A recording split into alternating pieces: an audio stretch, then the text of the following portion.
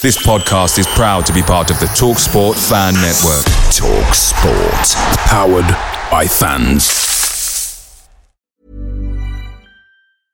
Ready to pop the question? The jewelers at BlueNile.com have got sparkle down to a science with beautiful lab-grown diamonds worthy of your most brilliant moments. Their lab-grown diamonds are independently graded and guaranteed identical to natural diamonds. And they're ready to ship to your door. Go to BlueNile.com and use promo code LISTEN to get $50 off your purchase of $500 or more. That's code LISTEN at BlueNile.com for $50 off. BlueNile.com, code LISTEN.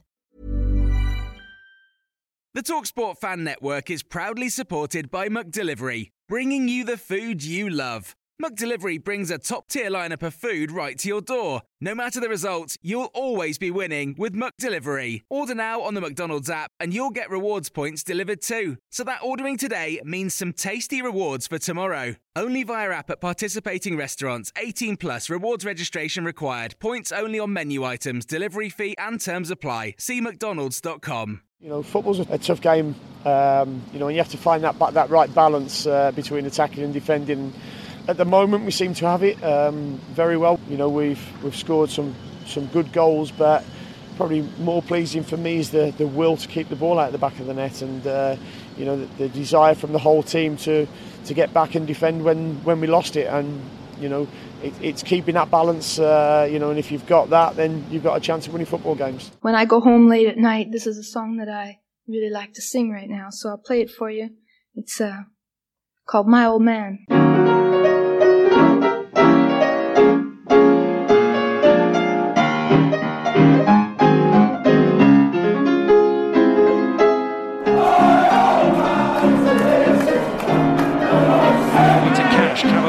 To try and win it back. McGinn early through, and Jack Grealish is there and scores. It's a disastrous start for Fulham, are a goal down inside 4 minutes, and Jack Grealish has his first Premier League goal of the season.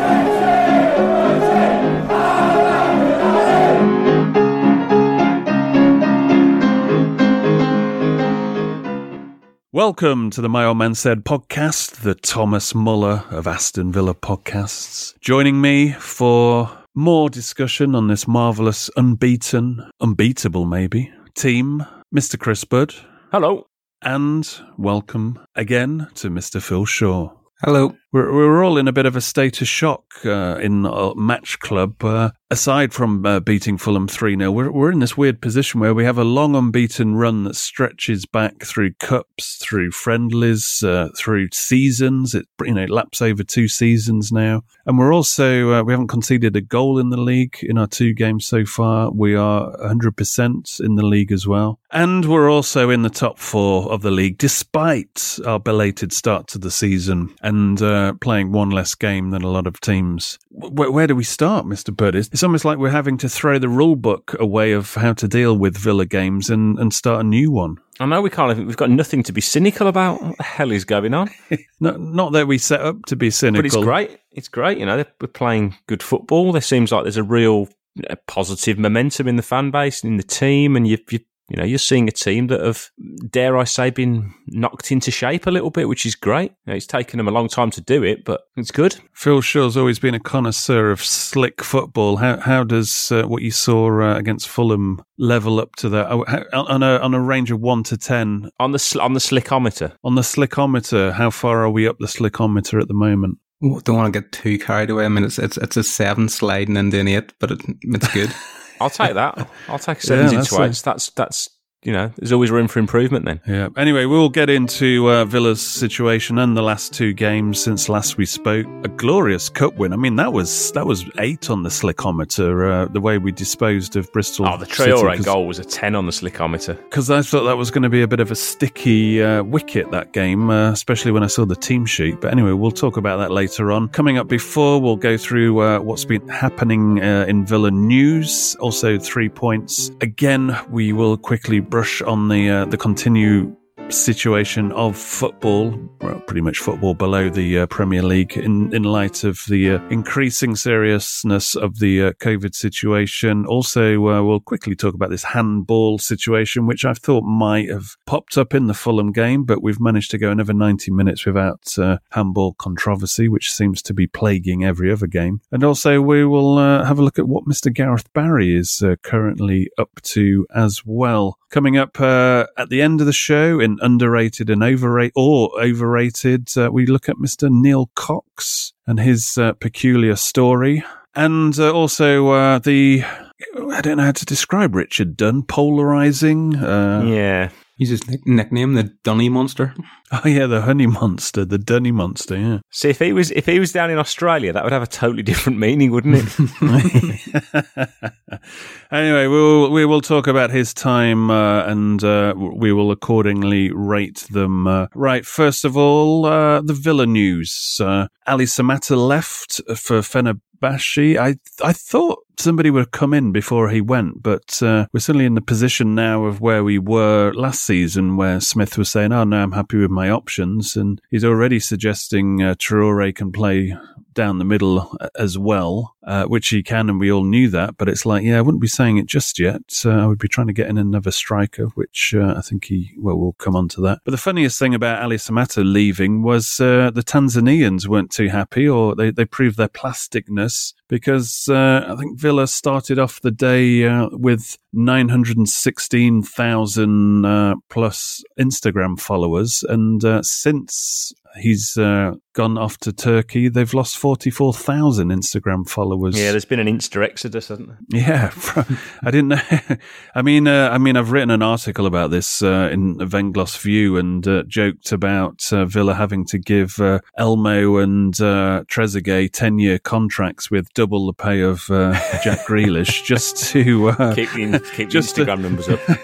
Just to keep the whole social media numbers up, because that'll be like a black hole, because you're looking at somebody like Trezeguet who's got, I think, 4.6 million, and anybody who follows the Aston Villa Facebook page will know about our Egyptian friends and their worship of our favourite sons, as they like to call. Meanwhile, Ollie Watkins has only got 52,000. You're thinking, God, he's a marquee signing, man. We're going to need bigger engagement than that.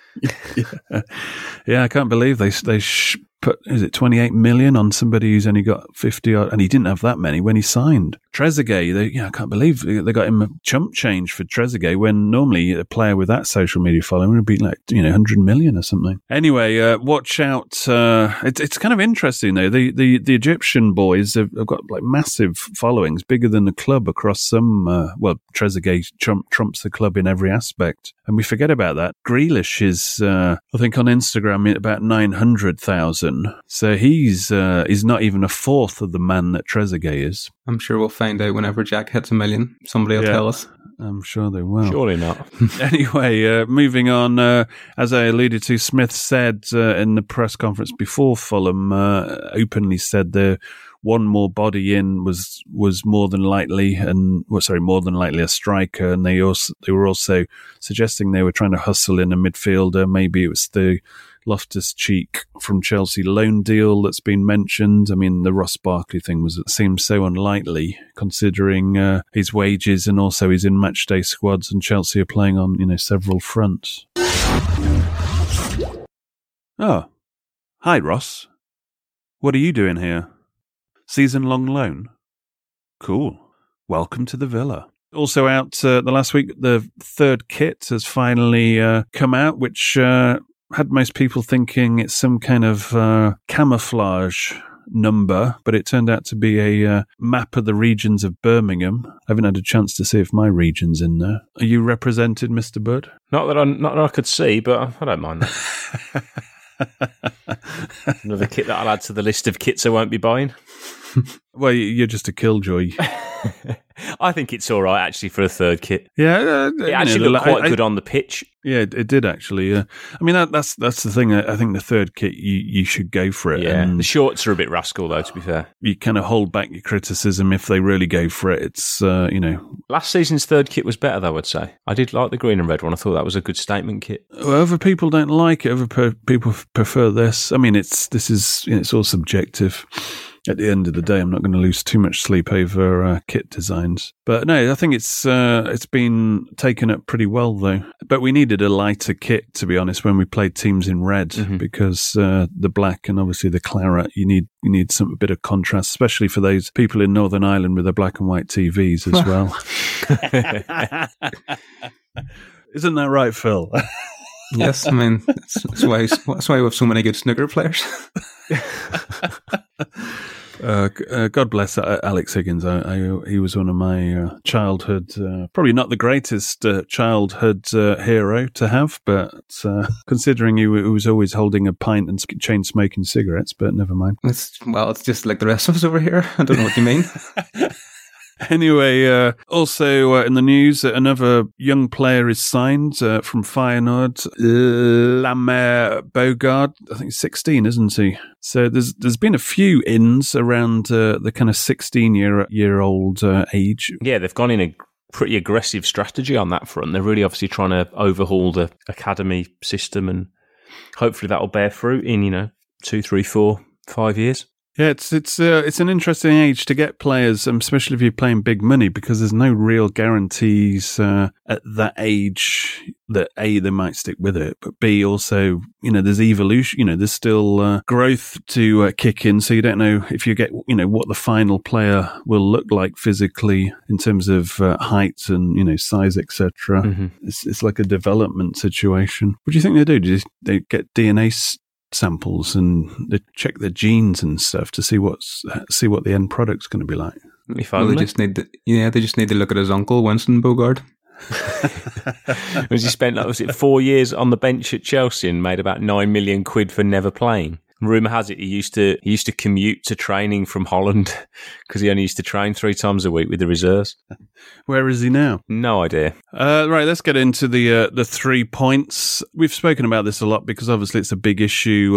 This week there's been a letter signed off by various people from the EFL, FA, Football Supporters Association, warning the government about the potential collapse of the National League structure, even EFL clubs in the lower couple of divisions, and how the face of football is in serious danger of completely changing. Obviously, there's no chance of supporters returning to football anytime soon, so gate receipts that the lower league clubs and grassroots clubs rely on are at the moment on ice, so this is going to cause serious problems. And there's kind of a twin conversation here. One is for the Premier League to drip some more money down, and also for the government to do a bit of a handout for the lower echelons of the football league. So we'll see rather than discuss it now, we'll see what happens later on this week, and it'll probably be a point for discussion for the next podcast. Number 2, it's kind of blown up this weekend, the whole handball situation, which was in the 3 points when we alerted you that there would be a change this season.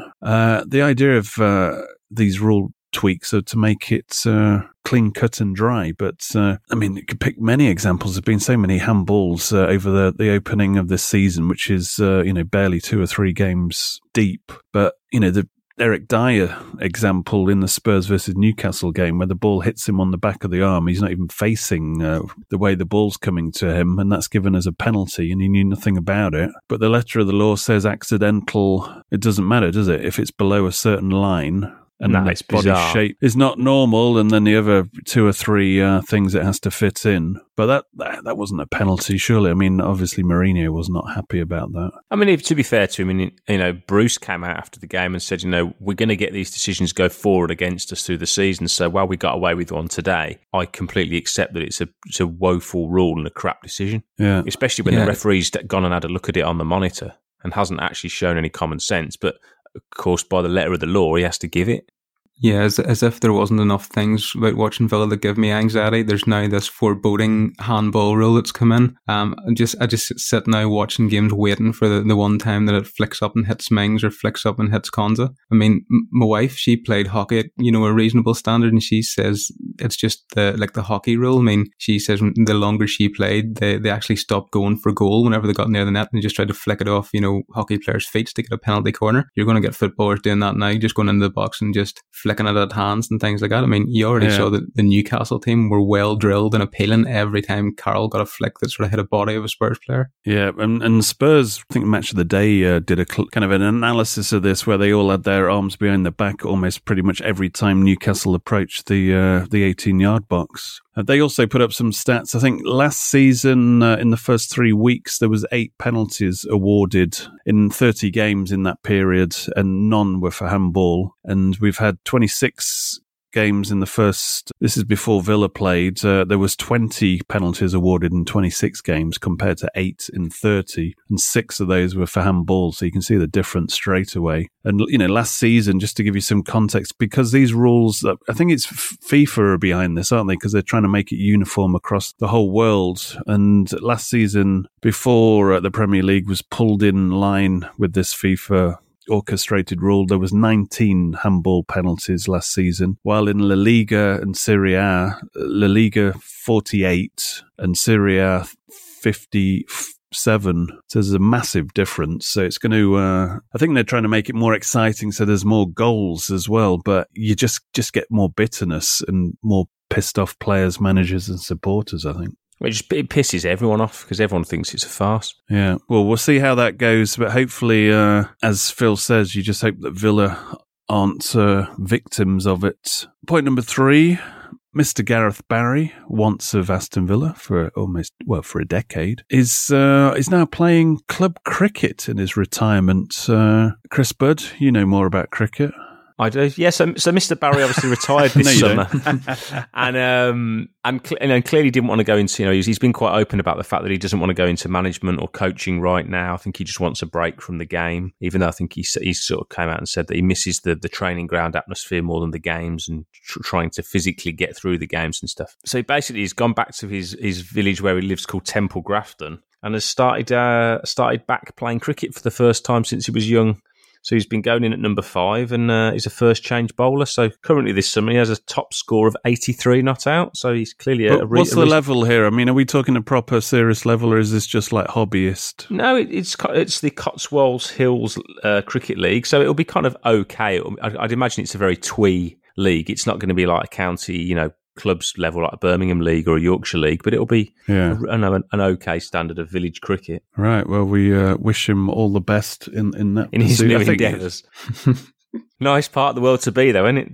Pissing around playing cricket in Temple Grafton. Very nice. Yeah, I mean, I'd rather be doing that than, let's say, coaching at West Brom or something like that. Or having to work your way up from the lower leagues. Yeah. Before we move on, I just want to say a big thank you, as per usual, to all of My Old Man Said patrons. Thank you very much for supporting the show, signing up since we last announced them. Thank you very much to Peter Consagra, Russ Dukes. Welcome back to Mr. David Waldron. Thanks to, and he calls himself Beef Fried Rice. We'll go with that. I didn't know if that was a reference to anything we've done, but we'll live and learn.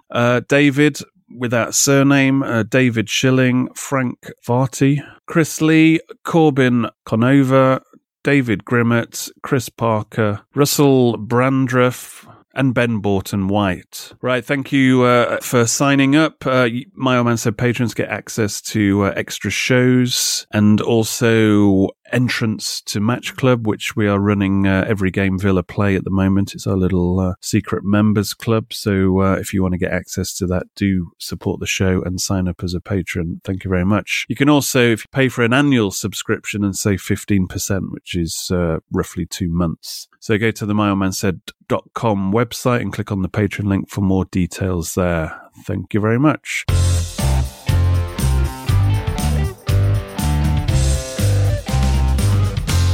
Right, on to the main discussion, which it's pretty much around Villa's early form and how things are going. It's a bit too early to read too much into things, since we've played 2 cup games and had to, let's say, we played 10 men Sheffield United, so you can chalk that off as a opportunity, shall we say. And Fulham, we went there, I think most of us went there confident that they weren't looking so hot, while we seemed to be a bit more resolute, and potentially that this was a great chance to register 3 points away, which last season was a bit of a rarity. So we beat them 3-0. What do you put that down to, Chris? Chris. I think the 2 early goals sparked the fire, but it was the way we scored them was the most pleasing thing, and I think that kind of gave everybody a spring in their step. Yeah, absolutely. I mean, that to start so quickly, I think generally we've seen with Villa, if they start well, especially since the restart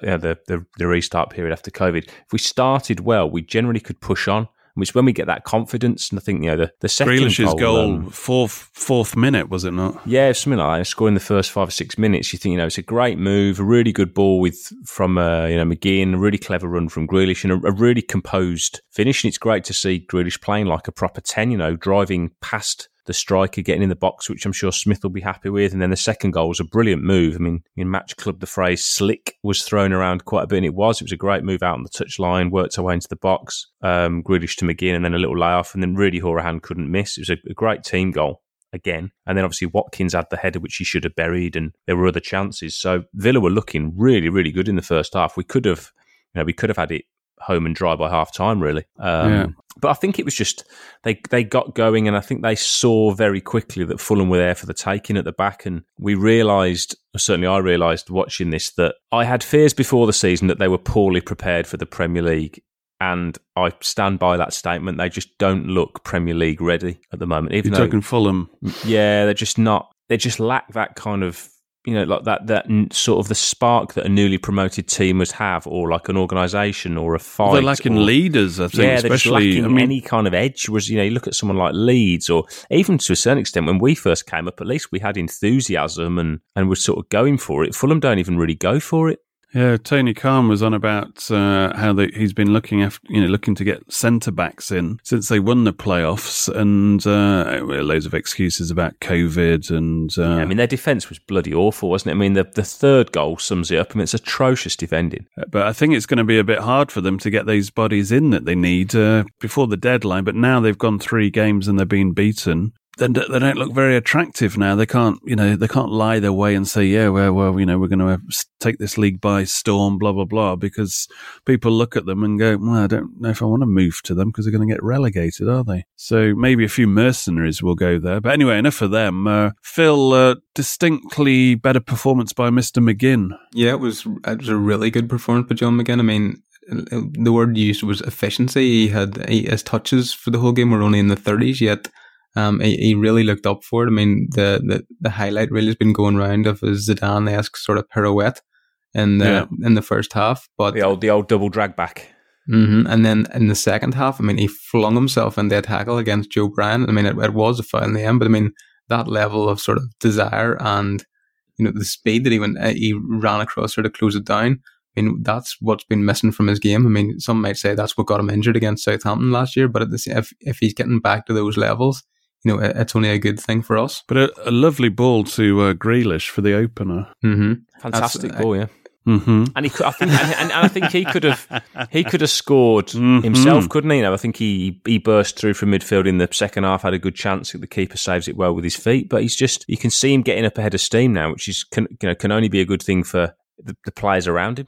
Because last season everybody was expecting, we were struggling, around winter time, and everybody's thinking, well, McGinn's coming back in March and, it's going to be a game changer. But then when the lockdown happened, you're thinking, oh, well, McGinn's going to have that extra time to actually get up to proper fitness and recover from the injury. So, he's not being rushed back. But he was a shadow of himself in that lockdown period. So to get him to anywhere near up to where we see him will be a big bonus going forward this season. Hourihane. Yeah, he does what he does. One goal, one assist. I mean, he was, let's say, reading the game a bit better this time. I mean, the goals, summed it up. It's some great interplay, but he got in the right position, and people are looking at him still as a weakness in this midfield. So you can't really complain with his performance against Fulham. Well, he makes things happen, doesn't he?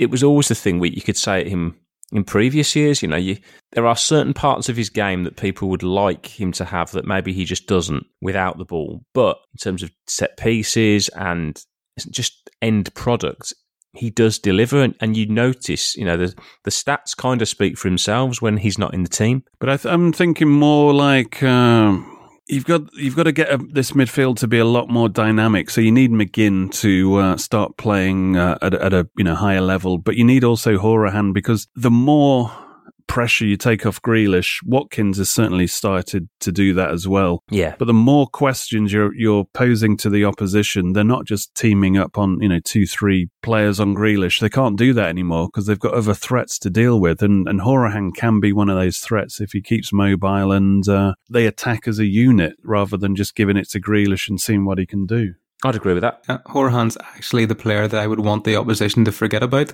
So if Grealish takes 2 or Traore takes 2 or Watkins takes 2, you want Connor to be the one free because he knows when to shoot, he knows when to throw the cross in, to put it in the mixer, as we say. But I think he needs to play with a bit more swagger. I mean, he's came up from the lower leagues, and he is a Premier League player now. I mean, some people might not think he is, but he needs to start playing like one. And like I belong here. Take a bit more responsibility, have a few more shots and things. Don't always be looking for Jack. Don't always be looking for McGinn. You're in their level, maybe not in some people's eyes, but you're in the same team. So start having shots, start producing. Yeah, I think mentally he needs to be a bit, even a bit more cocky, a bit more confident and cocky. And I think that added swagger would improve him as a player for sure. Because I think he's got, technically he's got more in his locker. But the big thing about, Grealish, if Watkins is making runs, if McGinn's being clever and Hourihane's joining in the fray, when Grealish is drawing 2 or 3 and he's suddenly got options to play to, and those 2 or 3 he's drawing is opening up space for his teammates rather than him just getting swamped by 3 and having no options to release that ball, and he just ends up in a cul-de-sac. And this is what we saw against Fulham. We were attacking as more as a wave with Grealish drawing players up because other players were in space, so it was more effective. I mean, a couple of our best moments in the game were really when Grealish would pick the ball up on the touchline, spin away from the opposition player, and he's running into open ground. And that's where Grealish is at his best, and that's the Grealish we all we love to watch and see, because that's when he's exciting, when he's driving at a back four. And then if he's got the runners coming off him, I thought Trezeguet put in a fantastic shift and was a more than willing runner for most of the game. I don't think he necessarily got the rewards, but I think he put in a great shift. I thought Watkins, again, he's a willing runner. He's a great outlet for Jack, and he's very clever in his distribution. His hold-up play. I think he was unlucky not to get a goal again tonight. He could have had a hat-trick at Bristol, which I'm sure we'll talk about shortly. Jack just, the more options he has, once Traore gets up to speed, I'm sure he's going to be an option. And, the more tools we have at our disposal to be able to tweak how and when we attack teams. And, against Bristol and at Craven Cottage, you saw a Villa team for the first time in a long time that starting to look pretty deadly on the counter-attack. And that can only be a good thing as well, because we said last season so many times that we only had one way of playing. Well, now we've got a few ways of playing. And the fact that we've sort of shored up the defence means we can now concentrate on turning defence into attack more fluidly. Because Watkins is almost a one-man counter-attacking team, and this is a thing. There was one incident where Martinez kind of launched it up to him, and off he went against their back 3, and he actually won the header, but he headed it back because there was obviously nobody beside him, and there was no Villa shirt there, so they need to get to him quicker to actually form a more constructive counter-attack. I thought Trezeguet almost had an extra yard of pace from somewhere, because he kind of tormented them when he was running, when he switched to the left and kind of cut in. He looked pretty dangerous. He's very quick, isn't he, over the ground? He's almost deceivingly so. You never really notice it as much in the ground when he's got the ball at his feet, but in terms of just straight line speed, he is actually very fast. Yeah, and he was putting plenty of tackles in as well, and especially in the second half. Maybe it's the benefit of having a full pre-season, and maybe the pressure that was on most of the players last season from about Christmas on, it was hard for them to sort of let go. Now many of them are playing with no pressure at all, and you're seeing it. It's great. Yeah, you see with Trezeguet the rewards of. I don't know if for the listeners who follow him on social media, the videos he was putting up, as soon as we went into lockdown, he was doing extra work and fitness work. And I think he's fitter, he's stronger, he's sort of mentally sharper. I think he's probably settled in the city and he's happier here now. I'm sure he's improved with things like the language and the culture, which can only help. And as Phil said, culture? The culture, yeah. And but you saw across the whole team as well as him that they've got that little bit of snap in their play now to kind of, I thought he, Trezeguet put in some great tackles. I thought Matty Cash put in 3 or 4 absolutely crunching tackles. McGinn looked back to his usual gritty self. I thought that all the guys along the back line, were willing to put their body on the line. So Louise did it numerous times. Grealish did it as well. They all look a committed team and look fitter, which can only be a good thing moving forward. Yeah, Grealish was one of his better games in terms of getting back because he was helping Target out, who was struggling at times there. But I think ultimately the best performance was probably, in terms of defensive matters, was Konza.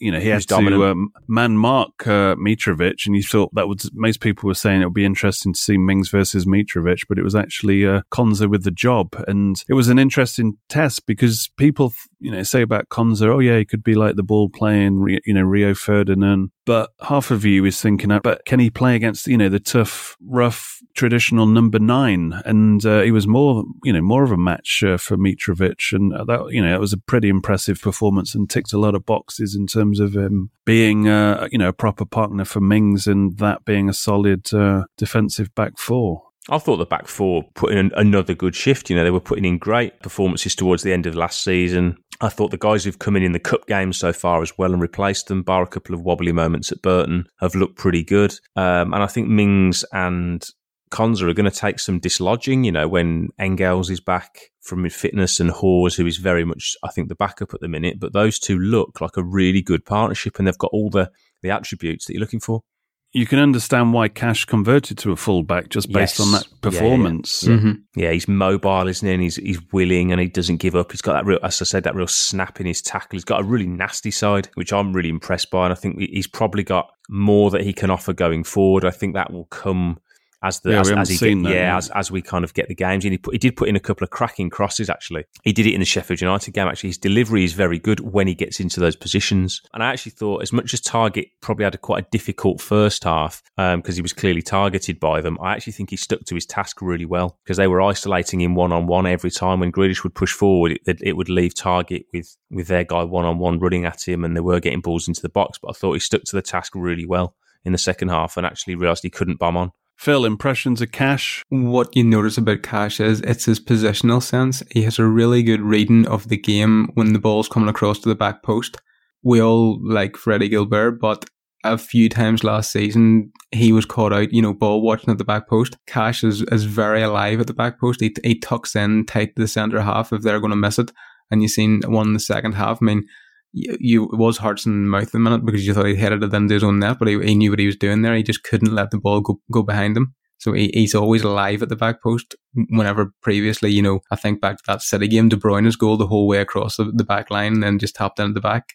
Yeah. Hopefully that's not going to happen this season. Yeah, and the boys collectively, their first clean sheet registered for the first time in their last 27 away Premier League games since the 0-0 draw with the Baggies back in January 2016. Well, it's the first time we've won our first 2 league games. What was it? This century. Last time we did it was in 1999. Which is mad to think. Yeah, also 2 clean sheets. Best defence, are we not? Is anybody else? We are, yeah. Martinez is the only keeper yet to concede. Which is completely bizarre, considering we were the second worst in terms of shipping goals last season. Yeah. Which goes to show that whatever they did in lockdown, they spoke quite a lot, Smith did, about the reorganisation of the defence. Terry had to chip in, and I'm presuming that he was a big part of it, but all these Zoom calls, etc. But they've changed the second worst defence into it's a bit of a Joss's Giants moment. Second worst defence into currently the top defence, although we'll see how it fares against Liverpool in the upcoming game. But at the end of the day, it was, when you looked at those 2 fixtures at the start of the season, you thought, right, if we are talking serious evolution of Aston Villa, and we saw the defence had tightened up, and you're thinking, well, Watkins coming in, considering how poor we were up front in terms of legitimate striking threats, this could be a proper improvement. And the first test was to win those first 2 league games against 2 teams that we would consider winnable, and we've done that with flying colours. So October now looks like it's going to be pretty interesting. We have Liverpool, Leeds, Leicester, Southampton, and I think after that month we'll have a good indication of where we'll be this season. I think the game against Fulham was probably an important game because you could undo all the good work from the Sheffield United game if you didn't beat Fulham. I mean, it's nice to get a bit of revenge on them as well. I'm petty like that. I remember the pain of the playoff final and even the FA Cup tie last year. I mean, the playoff final, I was in that charity cycle. I remember watching it in the bar. Just on the border and between Northern Ireland and Southern Ireland, and of course you're sitting in the bar and what walks in but 4 Fulham fans even there, and it was a bad day. So you can stick it to them. But we get into a situation where Fulham look at Villa as a team they should beat, and sorry, but I don't want to live in a world where that's a reality. That can't be a thing. Exactly. So it's about time we started, getting back to where we used to be. Well, it's great to see Villa, and it's whether it's Fulham or Sheffield United, whoever it may be, it's good to see Villa just starting to sort of slap teams around a little bit. Because I mean, 3-0, I think there are a few Villa fans thinking, come on, now we've got to go and stick the knife into these and let's absolutely rip these fuckers to pieces. And that's what I want to see Villa doing, man. I want to just stick their face in the dirt and kick them when they're down. Anyway, sorry about that, Fulham fans. We don't like you. It's as simple as that. You're a bunch of squares. You should celebrate yourself every day, but some days you should celebrate with jewelry. Whether you want to commemorate an unforgettable moment or just bring some added sparkle to your collection, Blue Nile can offer you expert guidance and a wide assortment of jewelry of the highest quality at the best price. Go to BlueNile.com today and experience the ease and convenience of shopping Blue Nile, the original online jeweler since 1999. That's BlueNile.com. BlueNile.com. Hey, I'm Ryan Reynolds. Recently, I asked Mint Mobile's legal team if big wireless companies are allowed to raise prices due to inflation. They said yes. And then when I asked if raising prices technically violates those onerous 2-year contracts, they said, "What the f*** are you talking about, you insane Hollywood ass?" So to recap, we're cutting the price of Mint Unlimited from $30 a month to just $15 a month. Give it a try at mintmobile.com/switch. $45 up front for 3 months plus taxes and fees. Promo rate for new customers for limited time. Unlimited more than 40 gigabytes per month. Slows full terms at mintmobile.com. Picture the scene. All of your mates around, you've got your McNugget share boxes ready to go. Partner this with your team playing champagne football. Perfect. Order McDelivery now on the McDonald's app. There's nothing quite like a McDelivery. At participating restaurants, 18 plus, serving times, delivery fee and terms apply. See mcdonalds.com. Anything else from that game quickly? I thought it was a nice moment, obviously, for young Ramsey to get his Premier League debut. He really impressed at Bristol, which, as I said, we'll move on to next. But great to see him, involved in the matchday squad. I think he's deserved that over Lansbury, and long may his development continue this season. Really, yeah.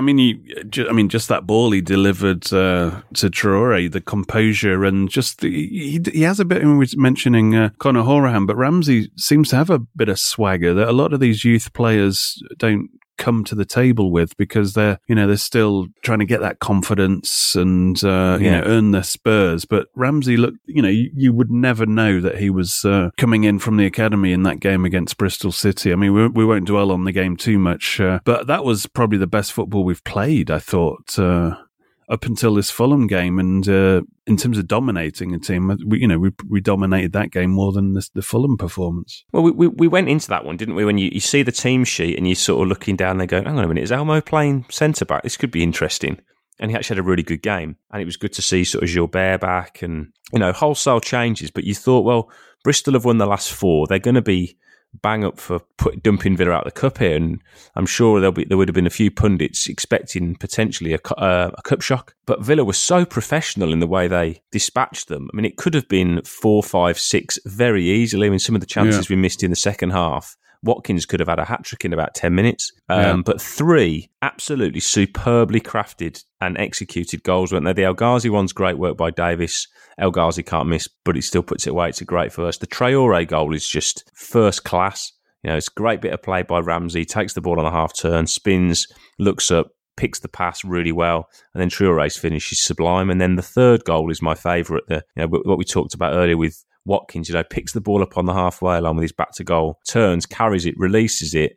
They're on the break, great ball in, and then he buries it. It's a chance he would expect to score, but he did. And you can't argue with any of those goals. They were really well executed, really well finished, thoroughly professional performance by ultimately a second string side. The headline thing is how we're now creating and scoring goals in open play because, I mean, before the Fulham game, I think in the league, 7 out of our last 9 goals are all from set pieces. So we're actually, there's a bit of glitter in the football that we're playing now, to quote Ron Atkinson. And this is the main thing I'm kind of excited about. I want to see more link-up play and being quicker in the transition and just being smarter. And, I was going to say the kind of stuff that you pay your money for, but we don't go and watch this now. But if we're going to watch these TV spectacles, you want to be watching football in its finest, not just relying on set pieces and Grealish fouls. Well, we've said numerous times, haven't we, David, on our podcasts that you just want to see your team being proactive. It doesn't always have to be sort of tick-a-tacker bollocks like Man City do that, as we saw. Tick-a-tacker bollocks. It's like you don't have to overplay. I mean, we've seen in the last 2 seasons that the Pep way of playing can work, but now you see the Klopp way of playing that is all action, more like total football, where they can rip a team to pieces on the break, or they can pass them into submission, or they can play long and be direct if they need to. They can beat you in multiple ways, and I think that's a far more exciting prospect than just watching a team have 70-80% of the possession and knock it around. Also, we're, across the cup and league games so far, our centre-backs are popping up and scoring as well, which is vital. Absolutely. Most good teams have everybody chips in and centre-backs always come in. And we needed that threat. And Mings, he should be scoring more goals. I mean, he should be getting like 5 or 6 a season. Yeah, it was a well-timed run and everything. He just got enough of a contact in the ball to put it past the Fulham keeper, whatever he was doing. I think Mings and Konsa's performances, I think, will be improved as well by having Martinez behind him, because they'll feel confident now with the guy between the posts. Although you say that, let's go back to the Fulham game and the VAR moment, which saved us. You could argue, I mean, Mings goes for a ball's played in, Mings goes for it, and he misjudges it, and Martinez is kind of surprised the ball comes to him because he's thinking that Mings has got this. That's why he spills it. You could argue that he should have caught that anyway, but you can understand why he spilled it, because there was a bit of an element of surprise there. I think he kind of switched off, not as in switching off, but he's kind of relaxing, thinking that's Mings' ball, and then he spills it, comes back, it's in the back of the net. But in the lead up to that, Konsa is fouled by Mitrovic, and this is VAR working well, I think, where the VAR guy's checking it and you can see the lead up to the play, and it didn't take that long, did it?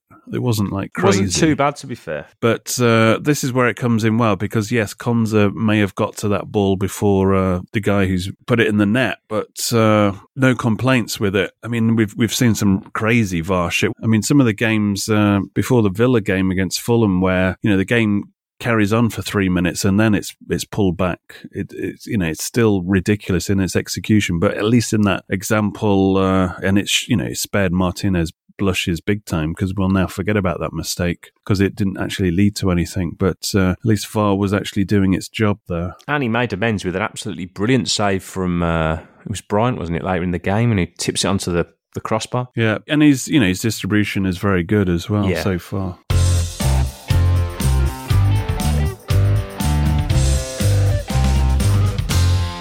Right, let's wrap up with another episode of Underrated or Overrated.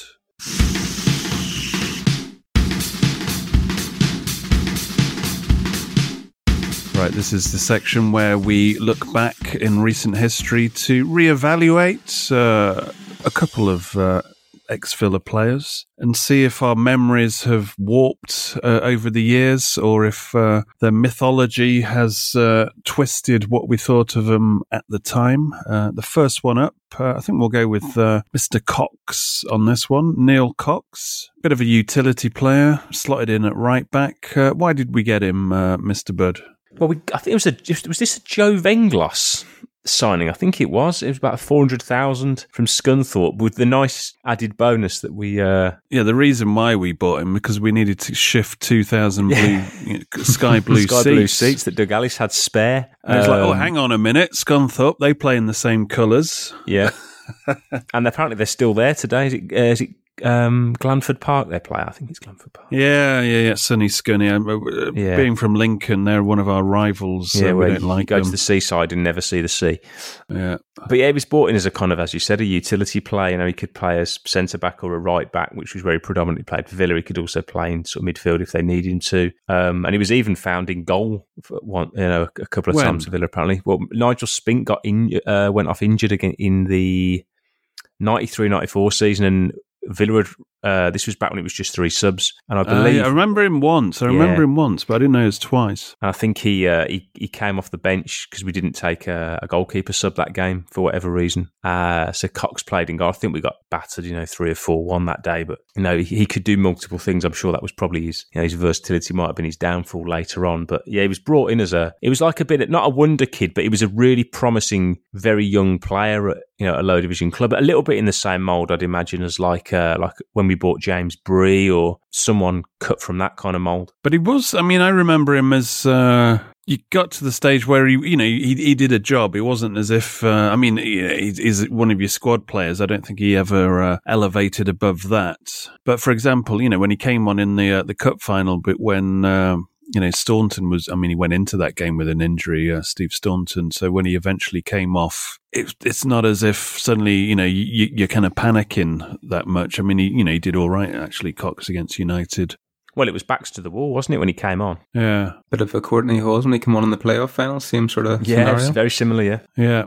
But yeah, how many games did he play for Villa? I can't remember. About 50, and scored a couple of goals. And he, of course, he went to, I think he got, Brian Robson tapped him up when we played United, and because Brian Robson went on to be Middlesbrough manager, and he when he took that job, he dropped Cox a line, and Neil Cox joined Middlesbrough before it became fashionable for Villa players to join Middlesbrough. So he, potentially he is the godfather. The godfather, is that right? The godfather of Villaborough phenomena.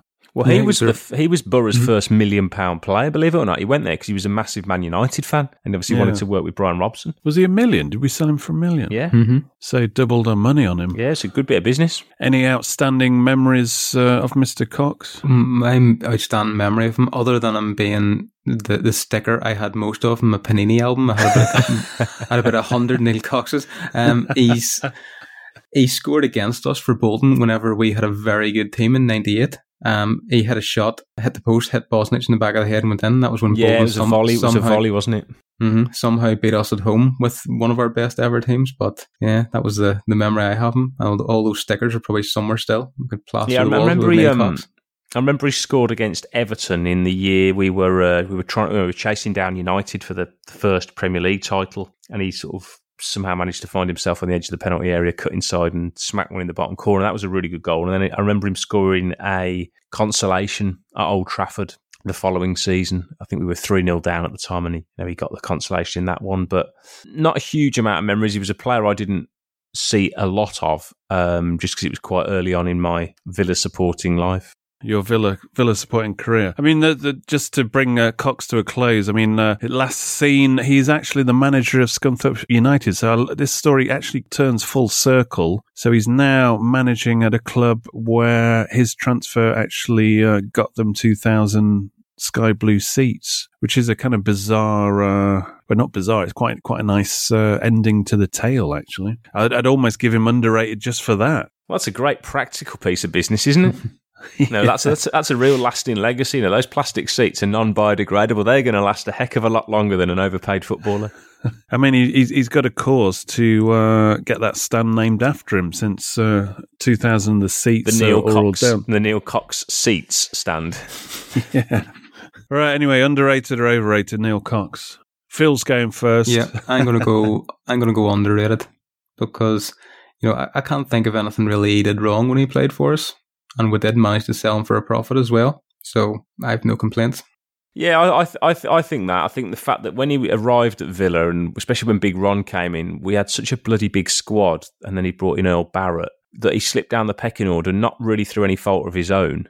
He just wasn't given the opportunities to shine. But, he was an England under-21 international, and he went on and had a a sort of solid, if not spectacular, career. The fact that we doubled our money on him would be considered a really good piece of business. We've spoken about this before. You look at that 1994 team that went to the final and beat Manchester United, because the fact that Neil Cox and Graham Fenton picked up Cup winners' medals shows you that outside that kind of first 11, I know Fenton started that game, but, let's say you wouldn't consider him for that 93-94 team as one of the first 11. But the fact that those two players that most Villa supporters would have kind of forgotten as real entities picked up a winners' medal says something, about that team just being a good first 11. Because we look at now our squad, we've got all these, players that are squad filler, really. And arguably Fenton and Cox aren't as good as them. Well, it's funny, isn't it, with the final, when you look at the, who was on the bench for that game, and you think that you had Neil Cox on the bench over guys like Dwight York and Gary Parker and people like that, who didn't even make the squad for that game. It shows that Atkinson and Venglos, they must have really sort of rated his versatility. And at that point in the days of 3 subs, you probably needed versatile subs who could play in a number of positions. So actually, it's probably why he found himself on the bench a lot, because he was a good option to have around. The Swiss Army knife. Yeah. Right, I'll go underrated for that as well, because there's no mud on him. There's no shit on him.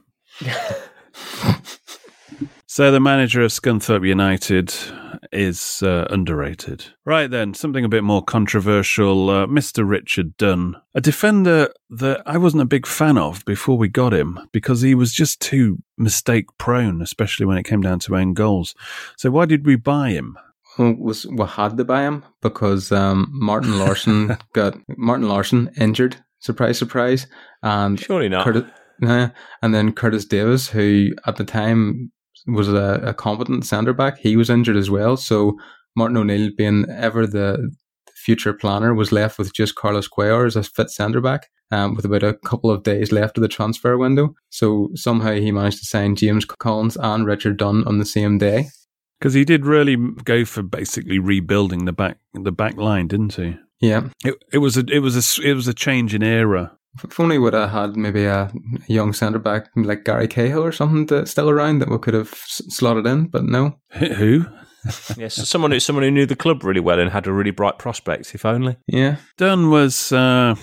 what's the word for Richard Dunne? I mean, it was a bit like, in some respects, like the David James signing, where you thought, oh, God, what are we signing him for? He's calamity, and Richard Dunne was a calamity also in his position, but then put in had a good season, but more than one season, but performed well. And before he made any mistakes or scored any own goals, the kind of tropes that people would identify him with, he actually was pretty decent and kind of won a many fan over. Yeah, that first season he was great, wasn't he? Was it 09-10? He made the Premier League team of the season that year. Yeah.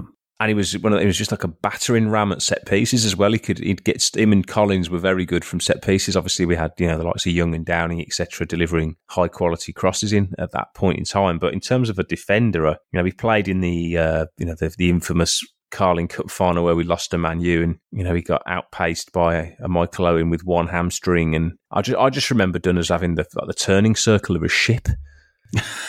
What a Titanic. Yeah, he was just, he's a good, I suppose you'd class him as a typically old-fashioned British defender, that kind of real... Well, he might look more like Sunday League when you looked at him. Yeah, he wasn't exactly lean and mean, was he, let's be honest. But, he'd had a pretty good international career. The Man City fans kind of...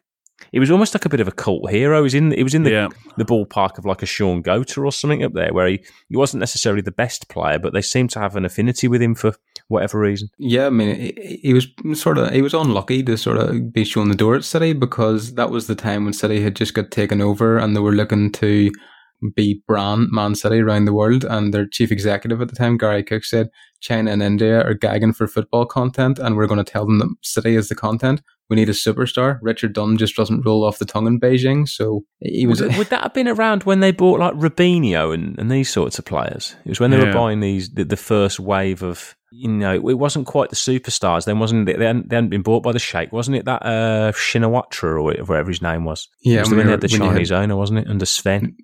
Mm-hmm. They were probably wanting to protect their investments. They didn't want Richard Dunne tackling anywhere near Robinho in training. Yeah, I mean, he still holds the Premier League record, doesn't he, for the most amount of times he's being sent off, and also holds the Premier League record for own goals, which is fantastic.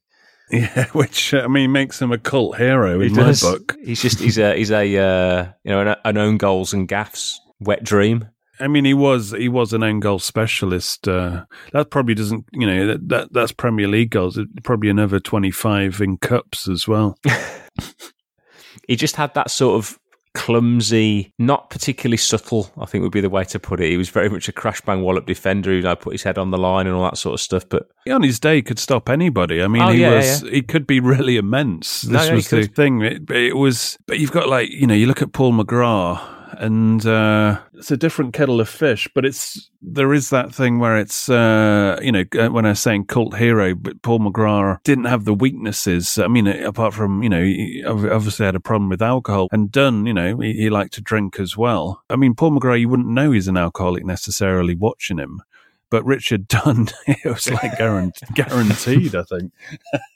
But that was part of the charm of him. It was like he couldn't be asked. And yeah, he was a very frustrating figure because he had, a colossus performance on him every now and again. There was a famous game he played for Ireland against Russia where even McGrath said it was the best performance he'd ever seen from a centre back. Yeah. So that was in him. It's just consistency it didn't happen for him. I think that might come with maybe professionalism off the pitch in terms of he's still in that era where they like to knock a few beers back. But if he was, I'm not saying this is a good thing, but like a robot and doing the whole kind of professional athlete approach, that might have paid off on the pitch, would be one explanation I would offer up. But ultimately, it was kind of drinking discipline issues that started his downfall at Villa, was it not? Apparently so, yeah. Him and Collins got into trouble, didn't they? And I know when obviously O'Neill left, he didn't have the best relationship with Houllier, to say the least. I know Richard Dunne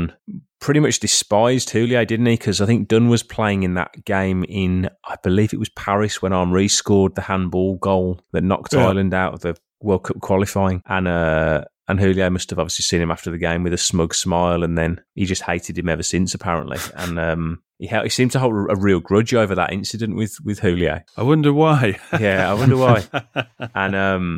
And then obviously there was a couple of incidents with him and Collins getting into a bit of trouble together for their off-field antics, and there was other things that never made the press. I mean, for example, remember under McLeish where we were playing Bolton at home. Oh, that was an awful night. Yeah, when it turned, it got really toxic, didn't it, that night? But it was an important game. It was like one we had to win, and we went 1-0 up, and then within a blink of an eye, we were 2-1 down, and that's when the Holt turned against him. Well, as most listeners will know, that there's a 48-hour kind of curfew on drinking before games, and I got a tip off from somebody who was actually working the event at Richard Dunne's house in his back garden that allegedly his girlfriend, wife at the time, I can't remember if it's wife or it was her 30th, and I got a tip off, and this was within the curfew of like 48 hours that let's say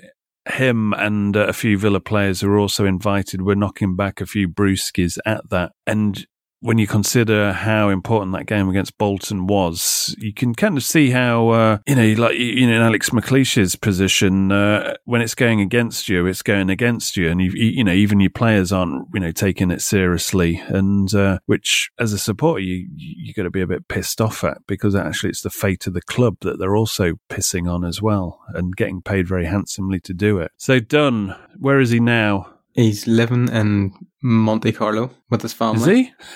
Very nice. Yeah. He's just gone up in my estimation of him.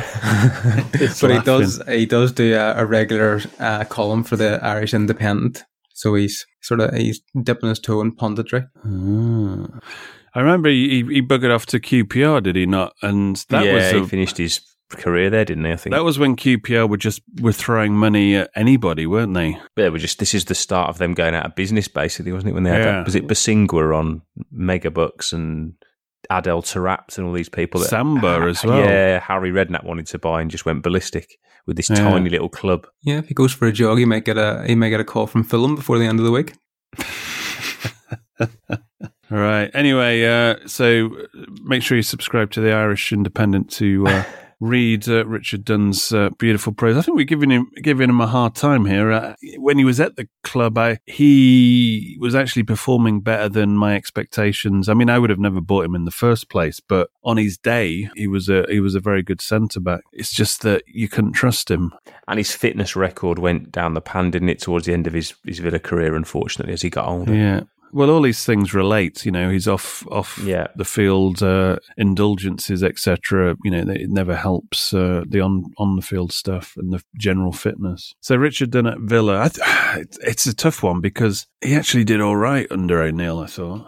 That if you did it just off the 09-10 season, you'd say it was great, but then, you know, how it career declined at Villa sort of sours it somewhat. Yeah. Underrated or overrated? Overrated, fuck it.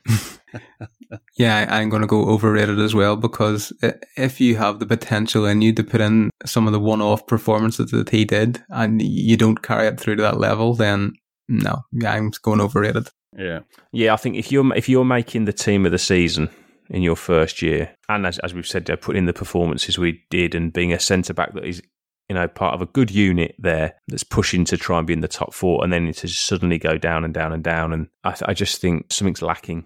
Pull the trigger. Yeah, I'm going to go overrated. Right, there you go. Richard Dunn, overrated at Villa. Right, it's time to move on. We're now, as we mentioned earlier on in the show, the season's starting to warm up a little. It's because we had that belated start. It doesn't feel like we're kind of rocking and rolling just yet. But now the games start to come thick and fast. And I'm looking forward to Liverpool Leeds. I think that's where the fire starts to burn. This season will certainly warm up from there. Right, please do let us know what you think of the show. Generally, I mean, we're very tired, I must admit, recording this one. But please do, on social media, leave your comments or, join in on any of the talking points that we said. And don't forget to retweet it if you see it on Twitter to help get the word out and mention it to your like-minded buddies who may be stuck in isolation due to this Villa Park depriving pandemic. You can follow the show on all good podcast apps and especially on Apple, Spotify. It's on Amazon Music as well. And don't forget,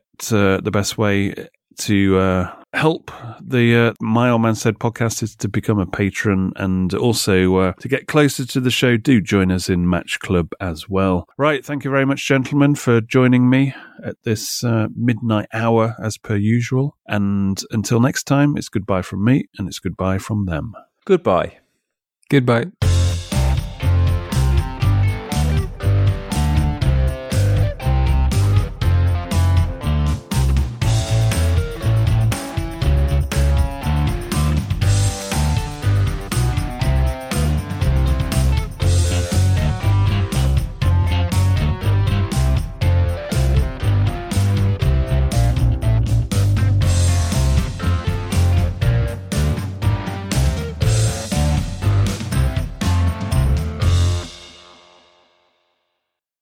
Away days are great, but there's nothing quite like playing at home. The same goes for McDonald's. Maximise your home ground advantage with McDelivery. Order now on the McDonald's app. At participating restaurants, 18 plus, serving times, delivery fee and terms apply. See mcdonalds.com.